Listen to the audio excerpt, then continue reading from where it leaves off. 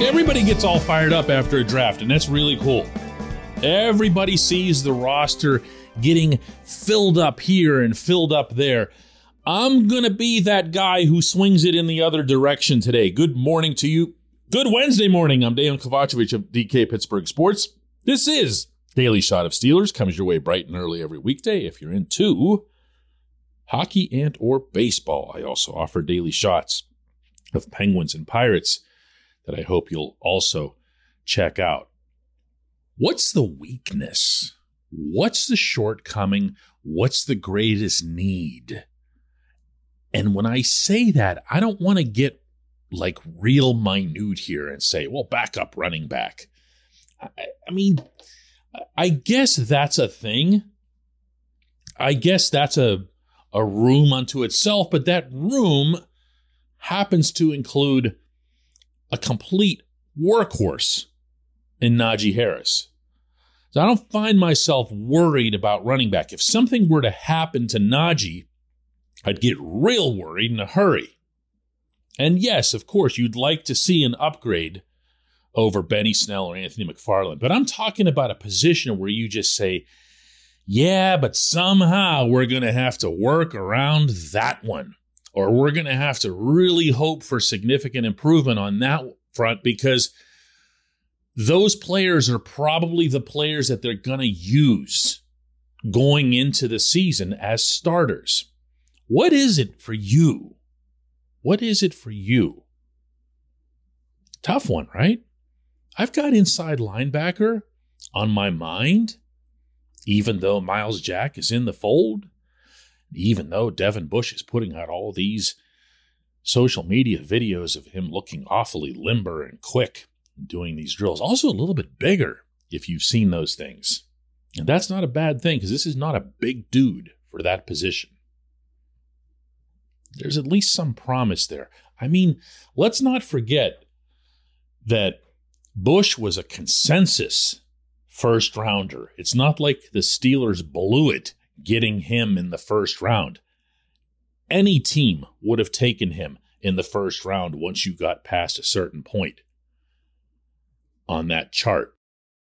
So I don't know that they'll be great at inside linebacker, but I do know that they'll be a lot better than they were in 2021. And the same obviously goes for the defensive line. I mean, it's hard to picture anything uglier still all these months later than that gashing in Minneapolis. It was an embarrassment for the franchise. And if the performance itself wasn't bad enough, how about getting called out publicly by Mean Joe Green? Doesn't get much worse. But if you look at all of the different things that'll happen on the defensive line, specifically the presumed return of Stephon Tuitt, the addition in this draft of DeMelvin Leal, you've got Jason Alualu in that mix too. It's going to be solid. It might actually be a strength. It could do the full flip. The one, though, that jumps out at me as a real uncertainty, and it's mostly because I don't think they're going to change/add players there, is corner. This portion of Daily Shot of Steelers is brought to you by Point Park University. Choose from nearly 100 career-focused programs leading to bachelor's, master's, and doctoral degrees. Choose when and how you'd prefer to do that studying, whether it's at Point Park's gorgeous downtown Pittsburgh campus, whether it's online, maybe a flexible hybrid format would work best for you. Find out more about all of this at pointpark.edu. How diehard of a fan of this team do you have to be able to name the starting corners on this defense? There's a question for you. Not that name recognition should define how good or bad you are, but when you get right down to it, you're talking about Ahkello Witherspoon, Cam Sutton, Levi Wallace. That's your group. There's no Joe Hayden. There are no sexy draft picks coming in. And by all accounts, they're done at the position. You don't hear about the Steelers displaying interest in the corner position with whatever free agents are still out there. And understand, please, when I'm talking about corners here, I'm talking about corners, outside corners. I'm not talking about nickel and dime and whatever else. I'm talking about the guys on the outside, the guys with the greatest responsibility, particularly in what was the Keith Butler defense, where you're pretty much entrusted to be on an island out there so that the Steelers can bring maximum heat up front and maximum freedom for Minkah and everything else. I can't say with conviction that I know that a full season of Witherspoon starting is going to be a great thing for this team. I absolutely liked what I saw of him once he did earn that role, and he very much earned that role. All he did was take to the field and make plays, including some needed splash out of that position. But a full season as a starter, we'll see. I don't know. He's athletic. He has a good sense for the football, and he's bright beyond words. This is just somebody who just floors you when you speak with him. Sutton is more of a known commodity, but until he settles once and for all whether he is a better player inside or outside, that question is going to remain. And Wallace, look, great story, undrafted guy, has had to battle through adversity at every level. He's a walk-on in college, for crying out loud. You love to write about people like that in my profession. But is he going to be able to do that job? Are they collectively going to be able to do that job? Are there any younger players who will push them? Not seeing that either. I don't know. I'm not suggesting that there's a panic in the secondary, and it's mostly due to the fact that you do have Minkah Fitzpatrick and Terrell Edmunds back at safety. That's stability. That helps the corners. So does, obviously, the ferocious pass rush that everyone's expecting the Steelers to have again. So you're going to see these guys get covered, but you also need for them to be able to do the covering to buy TJ Watt and others the chance to get back to the quarterback. And, listen, let's put it this way. If it feels like I'm digging real hard to find a negative here, that's a good thing. If this scenario that I'm outlining for you here is the Steelers' greatest worry from a general positional standpoint heading into 2022, then they're going to be okay. They really are. It genuinely seems surprising to me that more people don't seem to get that. This is still a good football team. When we come back, there's one question.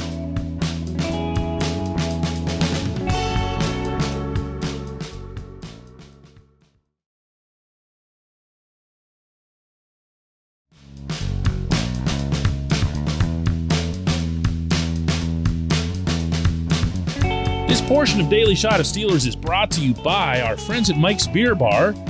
They're located directly across Federal Street from PNC Park. They are the one, the only, the premier destination in Pittsburgh for craft beer. More than 500 craft beers available, more than 350 of those local, and more than 80 of those on tap. Mike's can't be topped. Not for beer, not for the awesome kitchen and menu that's available, and not for all the special events that are going on there. Check them out online at mikesbeerbar.com. Mike's Beer Bar, right across Federal Street from PNC Park. And today's J1Q comes from Dwayne Braxton, who asks, do you feel that this offensive line has the necessary depth? Joe Haeg is the best backup lineman, and he's playing for the league minimum. If this O-line has any injuries, the depth is terrible. Most of the reserve linemen are not NFL caliber. Regardless of who's playing quarterback or running the offense, the woeful lack of depth will be the reason/excuse for underachieving. I don't know if woeful is the right word. I mean, Haeg showed pretty well last year. Why would you be down on Joe Haeg? when he came out onto the field, he was usually better than the guys he was replacing at left or right tackle. And that doesn't mean he didn't get exposed occasionally. He did. But between Haig and John LeGlue, who also showed pretty well as an interior guy, those were pleasant surprises in a sea of disappointment at that position. So I don't know why you would say that they're not NFL caliber. I mean, they're not big names, and what they're getting paid doesn't matter at all. And I probably should bring up that Kendrick Green, who's been robustly criticized, never more anywhere than here, probably can make a pretty nice backup NFL offensive lineman. Whether he's backing up at center or backing up at one of the guard positions, he played both in college. He actually played more guard than he did at center in college. That's a pretty decent alternative. I mean, look, I'm not going to be a hypocrite here. I ripped the guy pretty consistently, but I tried to do it in context. He was a rookie trying to learn a position he shouldn't have been learning as an NFL starter.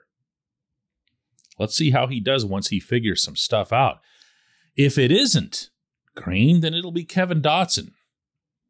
I think we all can agree a couple of years ago really showed well, or those 5 games that he came in and replaced Matt Filer, knocked some people on their rear ends. He got into trouble when things got more complicated, and that was, I'm sure, why management had soured on him even as far back as early last offseason, because they didn't like his prep.